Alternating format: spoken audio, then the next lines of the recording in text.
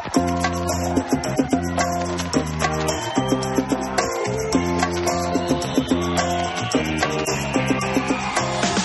bergabung di Good News City Church Podcast. Kunjungi kami di goodnewscitychurch.com dan join Facebook kita untuk informasi lebih lanjut. Good News City Church, bringing the good news.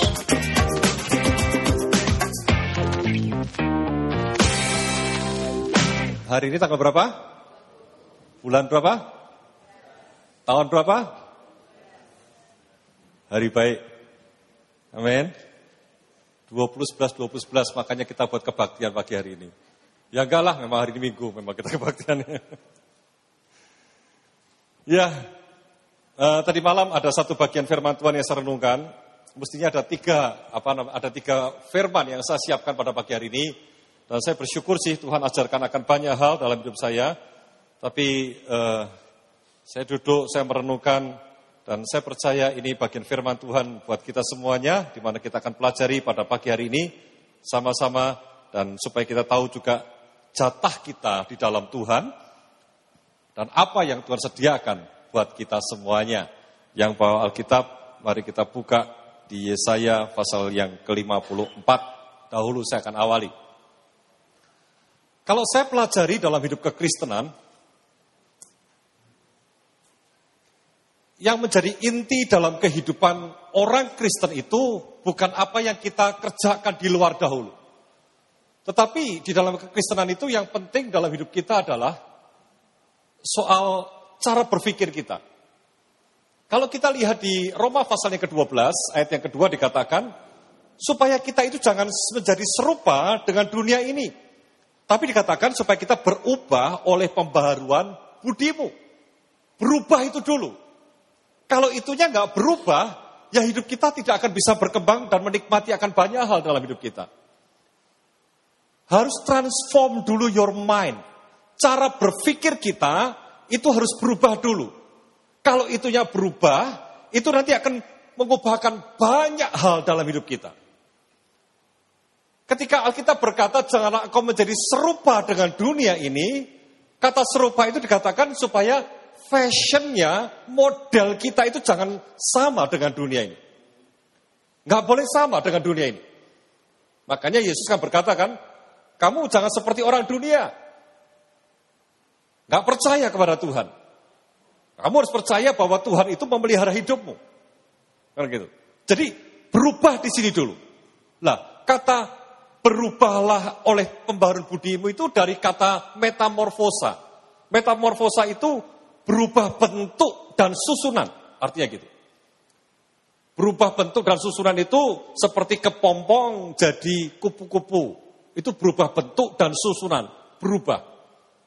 Hidup kita harus berubah, susunan tata hidup kita itu mesti harus berubah. Kalau nggak berubah, kita nggak bisa menikmati yang terbaik daripada Tuhan. Hanya ketika kita berubah, tata susunan cara berpikir kita, hidup kita, itulah yang mengubah banyak hal.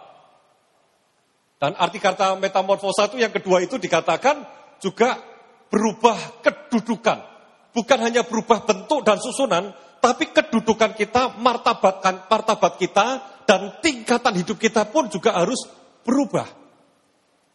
Misalnya contohnya, kalau kita anak, ya kita anak gitu. Iya toh? Kalau kita raja, ya tetap, ya mentalnya tuh mental raja. Gitu. Jadi kita harus ngerti who we are in Christ Jesus. Kita harus tahu siapa kita dalam Kristus Yesus.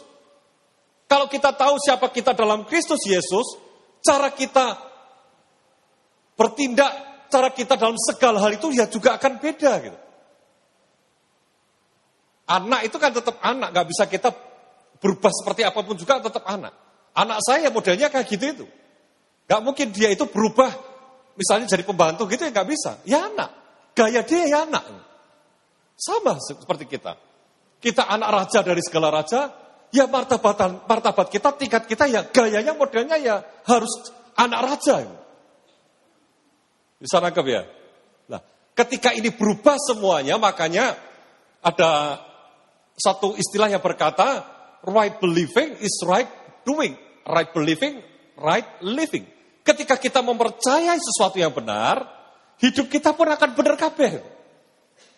Tapi kalau kita mempercayai sesuatu yang salah, ya nanti seluruh hidup kita akan salah semuanya.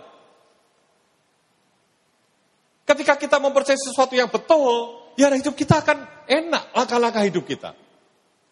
Kalau salah ya off semuanya. Semua yang kita kerjakan akan salah semuanya. Meskipun kelihatannya baik. Makanya kita berkata semua yang baik itu belum tentu benar. Ketoknya apik, tapi belum tentu benar. Tapi yang sesuatu yang benar itu belum tentu apa? Sempurna.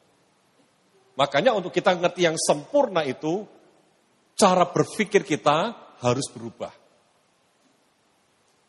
Jangan model cara berpikir seperti dunia. Ya, Yesaya 54. Jadi kekristenan itu isinya ya itulah perubahan cara berpikir kita. Itu akan merubah banyak cara hidup kita. Yesaya 54 ayat 17. Dikatakan, setiap senjata yang ditempa terhadap engkau tidak akan apa? Berhasil. Alkitab berkata. Dan setiap orang yang melontarkan tuduhan melawan engkau dalam pengadilan, akan engkau buktikan salah. Inilah yang menjadi bagian hamba-hamba Tuhan dan kebenaran yang mereka terima daripadaku. Demikianlah firman Tuhan.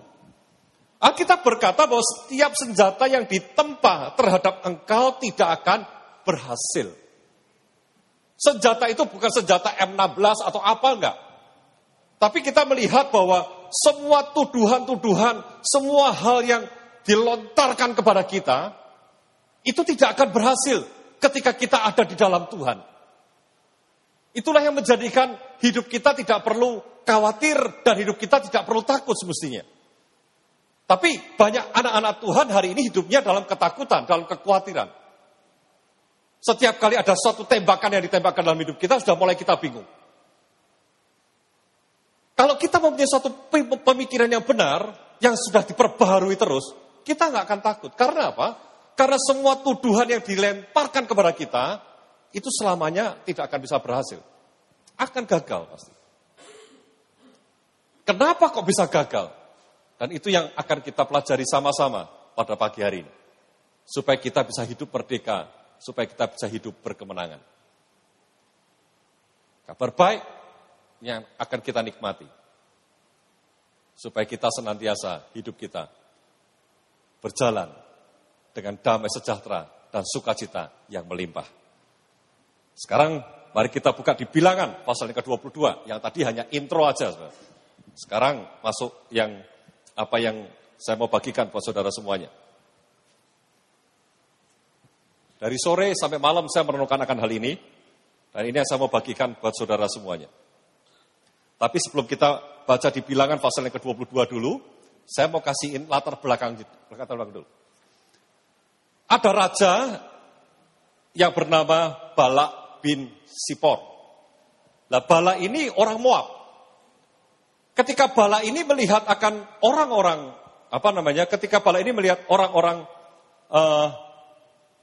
Balak itu orang Amori, bukan orang Moab. Ketika Balak itu melihat akan orang-orang Israel, bagaimana mereka mengalahkan musuh-musuhnya, Balak ini jadi gemeter hatinya. Takut dia. Nah, ketika dia takut, dia ngomong sama tua-tua Midian. Kita mesti manggil Bileam aja dah. Untuk apa? Untuk supaya Bileam ini mengutuki bangsa Israel. Karena Bileam ini nabi yang manjur keperkataannya katanya. Kalau istilahnya sekarang itu yang lebih keren, Bileam itu idu geni. Ngomong apa aja iso dadi begitu. Medeni wong. Lah kadang-kadang orang-orang seperti ini yang ditakuti kan. Takut apa? Kalau dia tuh berkata-kata yang negatif, yang untuk hidup kita bisa jadi takut harinya kita. Nah, Balak ini ngomong, panggil Bileam aja lah. Dia itu itu geni.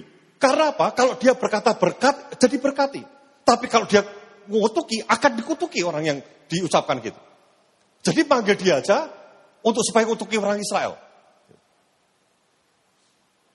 Nah, setelah itu akhirnya Raja Balak itu ngirim utusannya kepada Bileam dan bawa persembahan. Dan ketika bawa persembahan, terus Balak ini utusannya ngomong sama Bileam, kutuki ya bangsa Israel ya buat aku ya, supaya dia kalah, supaya bangsa Israel itu terkutuk. Jangan mau berkati, tak kasih duit. Tapi Bileam berkata demikian, ini gaya karismatik. Dia berkata, bermalamlah di sini pada malam. Kamu bermalam dulu ya, aku tak sembayang, tanya Tuhan. Keren toh? Gaya karismatik tuh ya. Kita kan selalu gitu ya. Ya gini-gini mana? Tak sembayang sih ya, kan gitu. Ini gaya Bileam seperti itu. Sembayang dulu, bermalam dulu ya, jangan pergi-pergi. Aku tak tanya Tuhan dulu. Tak dengarkan apa yang difirmankan Tuhan kepadaku. Kan? Nah sekarang ayat yang ke-9 kita lihat. Inilah perkataan Tuhan kepada Bileam. Bilangan 22 ayat yang 9. Kemudian datanglah Allah kepada Bileam serta berfirman, siapakah orang-orang yang bersama-sama dengan engkau ini? Terus, dan berkatalah Bileam kepada Allah, Balak bin Sipor Raja Moab mengutus orang kepadaku dengan pesan. Tuhan rotok iseng juga. Tuhan kan ngerti mestinya kan, yang datang siapa. Tapi mau menandaskan lagi Tuhan itu kepada Bileam. Kamu ngerti tidak yang datang itu siapa sih? Ya kan? Ayat 11. Ketahuilah, ada bangsa yang keluar dari Mesir dan permukaan bumi tertutup olehnya. Karena itu datanglah, serapahlah mereka bagiku. Mungkin aku akan sanggup berperang melawan mereka dan menghalau mereka. Lalu berfirmanlah Allah kepada Bileam, janganlah engkau pergi bersama-sama dengan mereka. Janganlah engkau mengutuk bangsa itu, sebab mereka telah diberkati. Ketika Bileam ini tanya dengan Tuhan, Tuhan datang dan ngomong, siapa sih yang datang? Kok mau galugalan? Seperti gitu. Ya. Terus Bileamnya ngomong, nah itu, Bara itu, bin Sipor, yang ngomong, supaya aku ngutuki mereka. Karena apa? Mereka tuh mengerikan sekali. Mereka sudah mengalahkan akan beberapa raja. Kalau aku kutuki, bangsa itu akan kalah. Dan bukan hanya tak kutuki kalah, aku dia punya dapat duit. Ya. Tapi Tuhan ngomong, jangan engkau pergi bersama-sama dengan mereka. Janganlah engkau mengutuki mereka, karena mereka telah diberkati. Amin. Dan kita harus tahu bahwa kita ini adalah Israel rohani. Berkat Tuhan itu sudah Tuhan curahkan buat hidup kita semuanya. Dan kita harus tahu bahwa hidup kita itu sudah diberkati oleh Tuhan. Amin. Dan itu sudah dibuktikan dengan banyak ayat di firman Tuhan. Berkat itu sudah Tuhan curahkan buat hidup kita semuanya. Dan kalau kita lihat di 1 Tawarikh pasal yang ke-17 dikatakan, bahwa sebab apa yang Tuhan berkati ya Tuhan, diberkati untuk selama-lamanya. Dan kalau Tuhan sudah memberkati hidup kita, berkat itu akan tinggal dalam hidup kita untuk selama-lamanya. Amin. Itulah yang menjadi bagian dalam hidup kita semuanya. Dan sesuatu yang sudah diberkati Tuhan, tidak ada orang yang bisa mengutuki hidup kita. Jangan sampai kita takut oleh karena perkataan orang yang mengutuki akan hidup kita. Karena apa yang diberkati Tuhan, itu akan diberkati untuk selama-lamanya. Hari ini orang takut untuk dikutuki sama orang lain. Apalagi dengan seseorang yang katanya itu geni tadi itu. Katanya kalau nubuat iso pas kabeh. Bangsa Israel, bangsa yang gak ngerti apa-apa. Pokoknya dia jalan aja waktu itu. Tapi kita lihat, ketika ada bangsa yang mau ngutuki, lewat nabinya, dia omongin, lu jangan macam-macam ya, wani ngutuki. Karena ketika orang mau mengutuki kita, sebenarnya dia mengutuki Tuhan. Amin. Alkitab akan berkata kan, bahwa kita di dalam Yesus, dan Yesus di dalam kita. Dan firman berkata kita menjadi satu. Ketika kita menjadi satu, itulah yang dicari oleh orang-orang tertentu yang namanya manunggal. Katanya itu ilmu yang tertinggi. Dan kita punya ilmu yang tertinggi itu. Karena kita manunggal, kita satu dengan Yesus. Dan Alkitab berkata bahwa kalau mereka menjamah hidup kita, dia menjamah biji mata Tuhan. Dengan kata lain, kalau mau macam-macam dengan kita, mereka itu nyulek motone Tuhan. Bahasa kasarnya gitu. Amin. Begitu luar biasanya Tuhan itu proteksi hidup kita. Sampai yang mau ngutuki aja dilokno. Aja macam-macam loh. Aja macam-macam. Berani ngutuki urusannya dowol.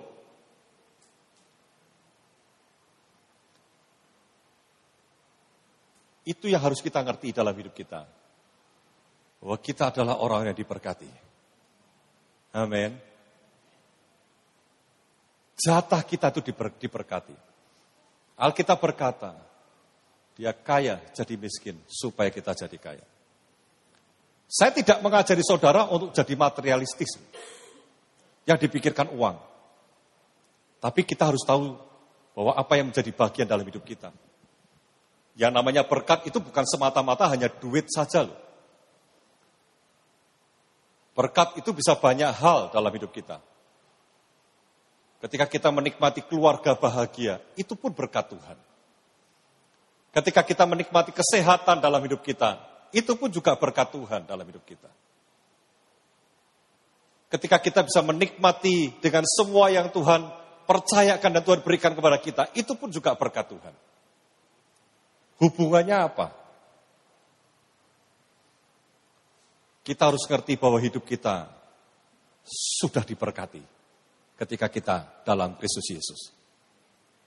Kalau saudara pengejarannya hanya untuk takut nanti tidak diberkati. Jangan-jangan saya khawatir. Sebenarnya saudara itu tidak menyembah Yesus. Tapi saudara itu menyembah Mammon. Ukurannya gampang. Ketika saudara khawatir dan takut. Itu saudara jangan-jangan, maaf loh. Yang saudara sembah bukan Yesus. Alkitab berkata burung di udara aja dipelihara sama Tuhan. Dia tidak pernah menabur, tapi Tuhan pelihara. Bunga di padang juga Tuhan pelihara. Indah semuanya. Dan Alkitab berkata, apalagi hidup kita. Sehingga kita harus punya cara berpikir yang benar dalam hidup kita. Kalau kita mempunyai cara berpikir yang benar, siapa kita dalam Tuhan, itu yang rubah banyak hal. Kalau kita lihat di 3 Yohanes ya, bahwa perubahan hidup kita tuh mulainya itu di jiwa kita dulu. Ketika jiwa kita, mental kita itu prosper, diberkati, maka yang keluar semuanya itu juga prosper semuanya. Coba baca 3 Yohanes kalau nanti di rumah. Semuanya itu dari dalam dulu, dari jiwa kita dulu. Kalau kita ngerti kita orang yang diberkati, apapun yang kita kerjakan, kita mau percaya bahwa itu akan diberkati Tuhan. Selesai gitu aja tuh. Sesederhana itu, ya memang. Makanya kita berkata bahwa ketika kita dalam Kristus, kita ciptaan baru, yang lama sudah berlalu, yang baru sudah datang. Yang baru itu apa? Yang baru itu adalah, you are blessed. Kau diberkati, selesai. Dalam segala hal. Kalau itu ada dalam hidup kita, apapun yang kita kerjakan, kita percaya, kita diberkati Tuhan pasti. Karena kita percaya kepada Tuhan yang memberkati hidup kita. Tapi Bileam ngomong terus sama utusan-utusannya. Wah, nggak bisa. Pulang aja dah. Tuhan nggak izinkan kok untuk ngutuki bangsa Israel. Balik aja. Mereka balik, Balaknya bingung. Ngirim orang-orang yang lebih terhormat dan bawa upeti lebih banyak lagi kepada Bileam. Dasar Bileam itu ya Bileam. Gitu. Ketika lihat duit banyak, ya itulah. Merah, kuning, hijau, di langit yang biru. Pelukismu aku. Kepengen lagi lihat itu. Ngomong lagi. Tak takok ya, sopo ngerti Tuhan berubah. Ya kan? Siapa tahu Tuhan berubah. Karena dia meksa Tuhan. Akhirnya Tuhan ngomong juga. Mas berangkat. Tapi berangkat itu pun dengan pesan. Dengan pesan Tuhan. Ya. Terus dia naik keledainya. Ketika dia naik keledainya, jalan. Ketika keledainya jalan, dia ada di antara kebun anggur dan tembok. Nggak tahu terjadi apa, Bileam nggak ngerti. Ngerti, keledainya mepet ke tembok, kakinya Bileam kecepit. Ketika kakinya Bileam kecepit, dipukul itu keledai. Jedak. Dipukul keledainya itu, Bileam marah. Terus keledainya tiarap. Dipukul lagi sama tongkat keledai itu sama Bileam. Ketika dipukul lagi sama tongkat, keledainya bisa ngomong terus. Pernah lihat keledai bisa ngomong? Pernah saya. Di mana? Di bioskop. Saya nonton keledai ngomong, singa ngomong. Tapi ini tenanan ini.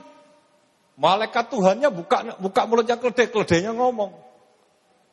Mungkin kira-kira keledainya ngamuk. Mungkin ya ngamuk. Enak aja loh. Mukul-mukul seenak sendiri mungkin gak tahu ngomong apa keledainya. Habis itu, terus mata Bileam dibuka. Ketika mata Bileam dibuka, dia lihat ada malaikat berdiri bawa pedang. Bawa pedang ngomong apa? Bilangan 22 ayat 23 kita lihat.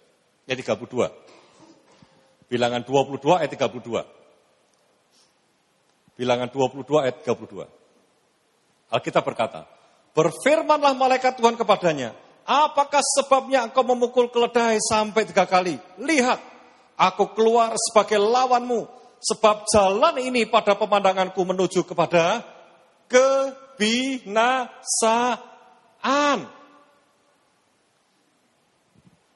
Ketika Bileam memaksa untuk berangkat untuk mengutuki orang Israel, perjalanannya itu menuju kebinasaan, saudara. Ketika orang mau mengutuki hidup kita, hidup mereka itu menuju kepada kebinasaan.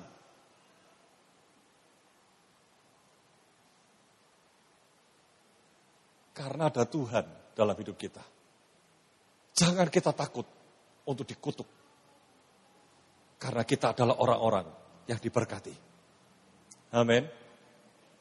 Ini malaikat Tuhan ngomong, jalan terus kamu ya, mau nantang orang Israel ya, umat Tuhan ya. Kalau kamu seperti itu, mati kamu sudah menuju ke dalam jalan kebinasaan. Dan akhirnya Bileam berkata, ayat 33, ketika keledai ini melihat aku, telah 3 kali ia menyimpang dari hadapanku. Jika ia tidak menyimpang dari hadapanku, tentulah engkau yang kubunuh pada waktu itu. Juga dan dia kubiarkan hidup. Ngeri ya? Zaman dulu ya.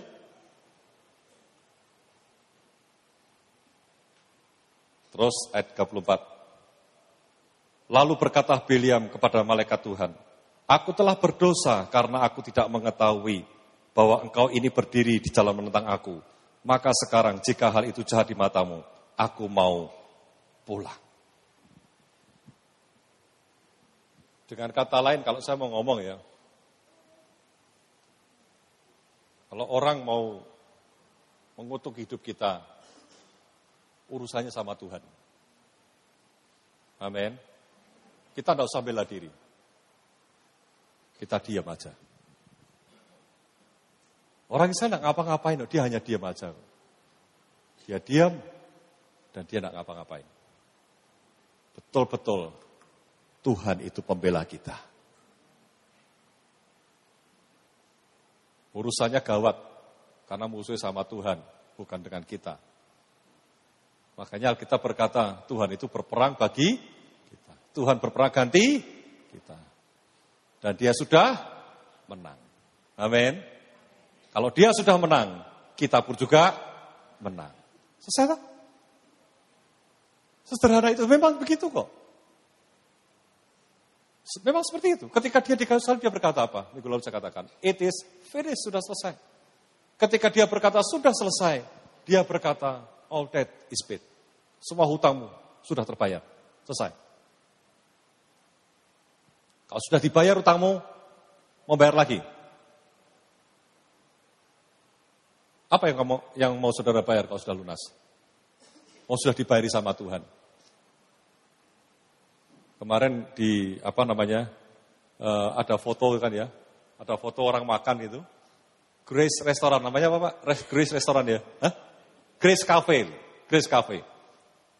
Ada orang pesan gitu kan, orang pesan makanan di situ, pesan minuman, ketika mau bayar, dikatakan sudah ada yang bayari.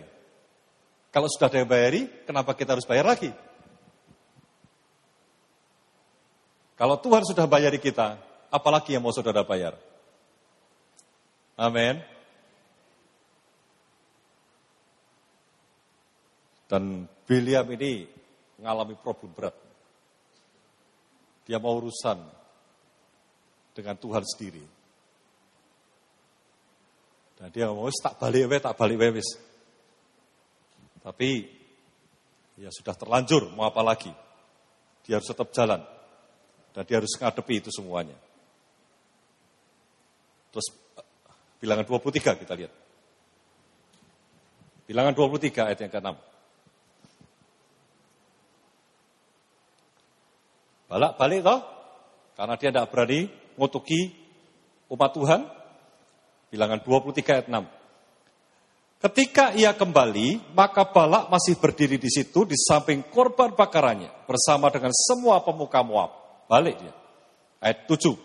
Lalu Biliam mengucapkan sanjaknya katanya, dari Aram aku disuruh datang oleh Balak Raja Moab. Dari gunung-gunung sebelah timur datangnya katanya, kutuklah bagiku Yakub dan datanglah kutuklah Israel. Bagaimana aku menyerapah yang tidak diserapah Allah, bagaimana aku mengutuk yang tidak dikutuk Tuhan. Mantap, saudara. Gak bisa.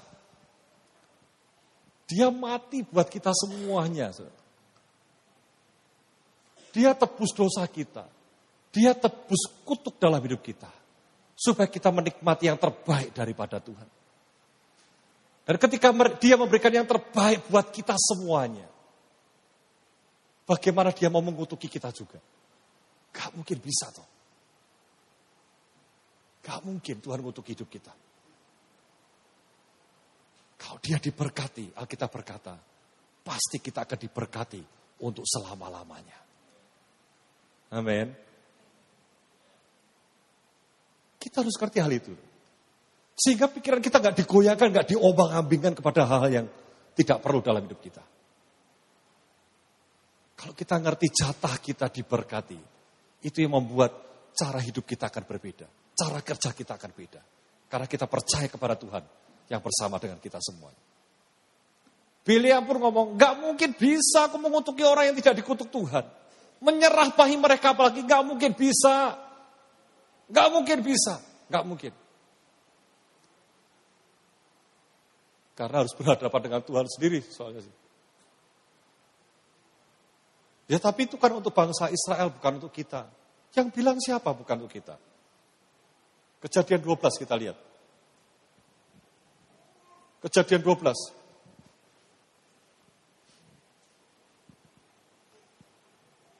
Ini ada hal yang saya suka sekali di Kejadian 12 ini. Kejadian 12 ayat yang pertama. Berfirmanlah Tuhan kepada Abram, ayat yang terkenal sekali ya. Pergilah dari negerimu dan dari sanak saudaramu dan dari rumah bapamu. Ini ke negeri yang akan kutunjukkan kepadamu. Aku akan membuat engkau menjadi bangsa yang besar dan memberkati engkau serta membuat namamu masyhur dan engkau akan menjadi berkat. Aku akan memberkati orang-orang yang memberkati engkau dan mengutuk orang-orang yang mengutuk engkau. Dan olehmu semua kaum di muka bumi akan mendapat berkat. Janji ini Tuhan berikan kepada Abraham. Di mana dia akan menjadi berkat. Dan barang siapa yang memberkati Abraham akan diberkati. Yang mengutuk Abraham akan dikutuk oleh Tuhan juga. Kita harus tahu bahwa kita ini adalah keturunan Abraham. Dan Alkitab berkata bahwa kita mewarisi akan hak, akan janji yang Tuhan berikan juga kepada Abraham. Sehingga Alkitab berkata, tidak ada tuduhan, kutukan yang berhasil ketika itu dituduhkan kepada kita. Amin. Karena jatah kita itu adalah menerima janji yang Tuhan berikan kepada Abraham. Itu kita harus ngerti, saudara. Dan yang luar biasa dikatakan bahwa Tuhan akan menjadikan Abraham menjadi berkat. Untuk menjadi be a blessing. Untuk menjadi blessing. Untuk menjadi berkat. Itulah kata pertama blessing muncul di Alkitab di Kejadian pasal yang ke-12 ini. Dan semalam saya pelajari. Meskipun saya nggak pernah sekolah bahasa Ibrani, bahasa Yunani. Tapi saya pelajari. Nyari satu kata ini aja, saudara. Di internet. Itu hampir 3 jam loh saya. Penasaran soalnya saya. Apa yang dimasukkan dengan blessing itu? Kita menjadi berkat bagi orang lain. Ternyata kata blessing itu dari kata barakah. Wah, keren ya bahasa Ibrani barang. Dan kata barakah itu ada 3 unsur arti di dalamnya. Bar itu artinya adalah anak, ya kan? Simon bar Yunus, Jonah, Simon anak Yunus. Ada kata anak, kah itu ada kata open hand, terbuka. Dan ada kata sispa di tengah, itu kata anugerah di dalamnya. Jadi ketika kita menjadi berkat bagi orang lain itu, kita harus tahu bahwa kita itu adalah anak. Dan ketika kita anak, kita membuka tangan kita untuk terima anugerah itu loh. Anak yang menerima anugerah Tuhan dengan tangan terbuka. Itulah kata blessing atau kata menjadi berkat. Ketika saya ngerti ini, saya berkata, luar biasa loh. Kalau kita bisa menjadi berkat kepada orang lain, itu ada unsur bahwa kita adalah anak. Dan tangan terbuka untuk terima yang terbaik dari Tuhan. Dan juga kita terima yang namanya anugerah. Tanpa kita jadi anak, kita tidak bisa jadi berkat. Tanpa anugerah pun, kita tidak bisa menerima yang terbaik. Karena dengan anugerah, itu artinya Tuhan memampukan kita untuk menerima yang terbaik dari Dia. Yang dimana dengan usaha kita tidak bisa, hanya dengan tangan terbuka. Nah, saudara dan saya, bahwa kita itu adalah keturunan Abraham. Dan kita berhak menerima yang terbaik yang daripada Tuhan. Amin. Dan tidak ada kutukan yang mempan.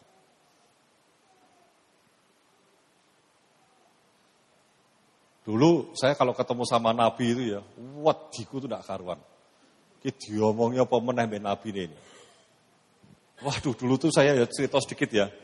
Saya itu dulu tuh, waduh sampai ada kepahitan sama Nabi-Nabi ini ya. Tidak tahu kenapa. Ada Nabi datang, ya kan, dipanggil jentrek, baris di depan semuanya. Didoakan satu persatu. Tekan sini, tak rungono api. Tekan saya, ora apik, sebelahnya apik lagi gitu. Dulu saya berpikir loh, aku ki salah apa toh Tuhan? Kok mesti pas lebuatan ngomonku kok mesti mbuhono ae. Sak bayar harga lah, sopo ditunda lah, sopo macam-macam. Saya sampai jengkel loh. Tapi toh yang dibuatin api-api pun ya banyak tidak jadi juga. Jadi itu juga penghiburan buat saya juga. Sing dinubuati apik ora kedaden, sing dinubuati elek ya ora kedaden juga elek. Sampai saya ngerti bahwa Tuhan itu merancangkan yang baik buat kita semuanya. Ketika saya ngerti itu, saya nggak pusing lah apalagi tahu bahwa tidak ada kutukan yang mempan dalam hidup kita, ya santai aja. Orang mau ngomong apapun, Nabi mau berkata apapun, yang kita tahu dan kita harus sadar bahwa jatah kita di atas dan bukan di bawah. Jatah kita menghutangi dan tidak berhutang. Jatah kita kepala dan bukan ekor. Amin. Ketika saya memulai akan gereja di tempat ini, saya bersyukur ada teman yang berkata, ketawa dia lihat saya, dia berkata, Bapak sekarang jadi kepala dan bukan ekor lagi. Waktu dulu Bapak masih jadi ekor. Sekarang sudah jadi kepala dan bukan ekor. Saya pikir-pikir betul juga ya penggenapan firman. Itu sempat membuat perenungan dan saya berkata, hee juga ya. Wong Semarang itu nak mau hee itu kan mantap ya. Amin. Orang mau ngomong apa soal saudara? EGP aja lah, emangnya gue pikirin lah. Yang pasti jatahmu diberkati Tuhan. Amin. Dan engkau akan naik terus dan tidak akan pernah turun. Semuanya itu hanya di renewing your mind, perubahan pembaruan akal budi aja. Kalau kita ngerti hal itu akan banyak hal yang bisa kita nikmati. Dan kalau kita menjadi keturunan Abraham, kita pun berhak mewarisi janji yang Abraham dapatkan. Kita berhak menerima janji, kita berhak menerima jatah yang Abraham dapat daripada Tuhan. Dan jatahnya, saudara diberkati dan jadi berkat. Amin. Terus saya ajak guyon teman-teman terus. Dan selalu saya tanya, nak ketemu. Dan mungkin ada yang bosan juga mendengar hal ini. Tapi buat saya seru sih. Pertanyaan saya selalu bertanya kan, diberkati dulu apa memberkati dulu? Diberkati dulu apa memberkati dulu? Diberkati dulu apa memberkati dulu? Karena diberkati sih mau beri apa? Ngutang? Jangan dong. Iya kan? Supaya diberkati? Enggak dong. Jangan dong. Amin. Kalau saudara diberkati, saudara akan punya grateful kok. Akan bersyukur. Ketika bersyukur tentu saudara akan memberkati orang lain. Bukan oleh karena dipaksa. Bukan oleh karena apa. Kemarin ada yang tanya dengan saya, Pak, itu kan ada Pak ayatnya di Mazmur. Menabur dengan air mata, menuai dengan apa? Sorak-sorai. Nah kalau kita menabur itu kan harus dengan air mata. Dan saya itu juga kadang-kadang, aduh piye toh, ada yang ngasih amplop tuh saudara ya, maaf ya. Itu mau masukkan itu, diceklik kenceng, udah ditutup, nangis. Itu kan, saya lihat sendiri tuh. Itu kan nabur dengan air mata Pak. Ya memang iya sih. Memang iya sih. Tapi baca konteksnya tuh. Itu konteksnya orang Israel itu ada dalam tawanan di Babilonia. Dia ngalami penderitaan, dia nangis sama Tuhan. Nabur air mata, bukan nabur duit. Kok guyu? Baca loh, nanti kira saya ngarang-ngarang loh. Gak percaya. Nabur air mata karena air mata kita itu disimpan di dalam kirbat Tuhan. Dalam penderitaan, dalam pergumulan nangis mereka, nabur nangis. Itu kan ada cerita kan, apa namanya, ada katanya Santo siapa? Agustinus. Santo Agustinus, ada yang namanya Agustinus di sini? Ini Santo Agustinus, ini ada orang, ibu punya nama, anaknya namanya Agustinus. Dan Agustinus ini katanya nuakalnya, nuakal banget. Mungkin pelangnya ada 5 kali. Katanya nuakal gak karuan. Sudah dia apa-apa, sudah iso mari. Nuakal tetap nakal. Akhirnya sama ibunya dibawa ke mana? Pastori apa-apalah, pokoknya dibawa ke sana. Terus dititipkan ke sana. Dititipkan ke sana. Pelangnya tambah 27 tadi. Nakal rak mari tambah gawat. Terus akhirnya orang tua dipanggil, ibunya dipanggil lagi, dikembalikan. Dan pastor ini ngomong sama ibunya gini. Engkau hanya bisa ngubah anak ini dengan air mata. dengan air mata bisa berubah. Dan saya juga, kasihan juga sih. Beberapa orang mengalami kesulitan dalam hal keuangan, gara-gara kepengen nabur. Padahal kita ngomong dengan jelas, roti itu dimakan. Benih itu ditabur. Kalau itu untuk dimakan, makanlah tanpa merasa berdosa. Tapi ketika aku diberkati, engkau grateful, ada ucapan syukur, ya silahkan dengan sukarela. Amin. Bukan dengan paksaan. Alkitab ngomong dengan rela hati. Kok malah menggok ke sana, padahal saya tidak mau ngomong soal itu. Tapi saya ngerti ya, bahwa itu yang dinamakan kita menjadi berkat. Amin. Kapan kita menjadi berkat? Alkitab dengan jelas berkata, ketika kita diberkati, kita akan menjadi berkat. Siapa yang memberkati saudara, akan diberkati. Jadi, orang itu kalau bisnis sama saudara, dan mereka pun juga diberkati. Amin. Jangan bisnis sama saudara, malah orang itu jadi wegah. Wegah. Sampai, ada cerita, tidak enak. Galatia 3, terakhir. Galatia 3. Galatia 3, ayat yang ke-13 kita lihat.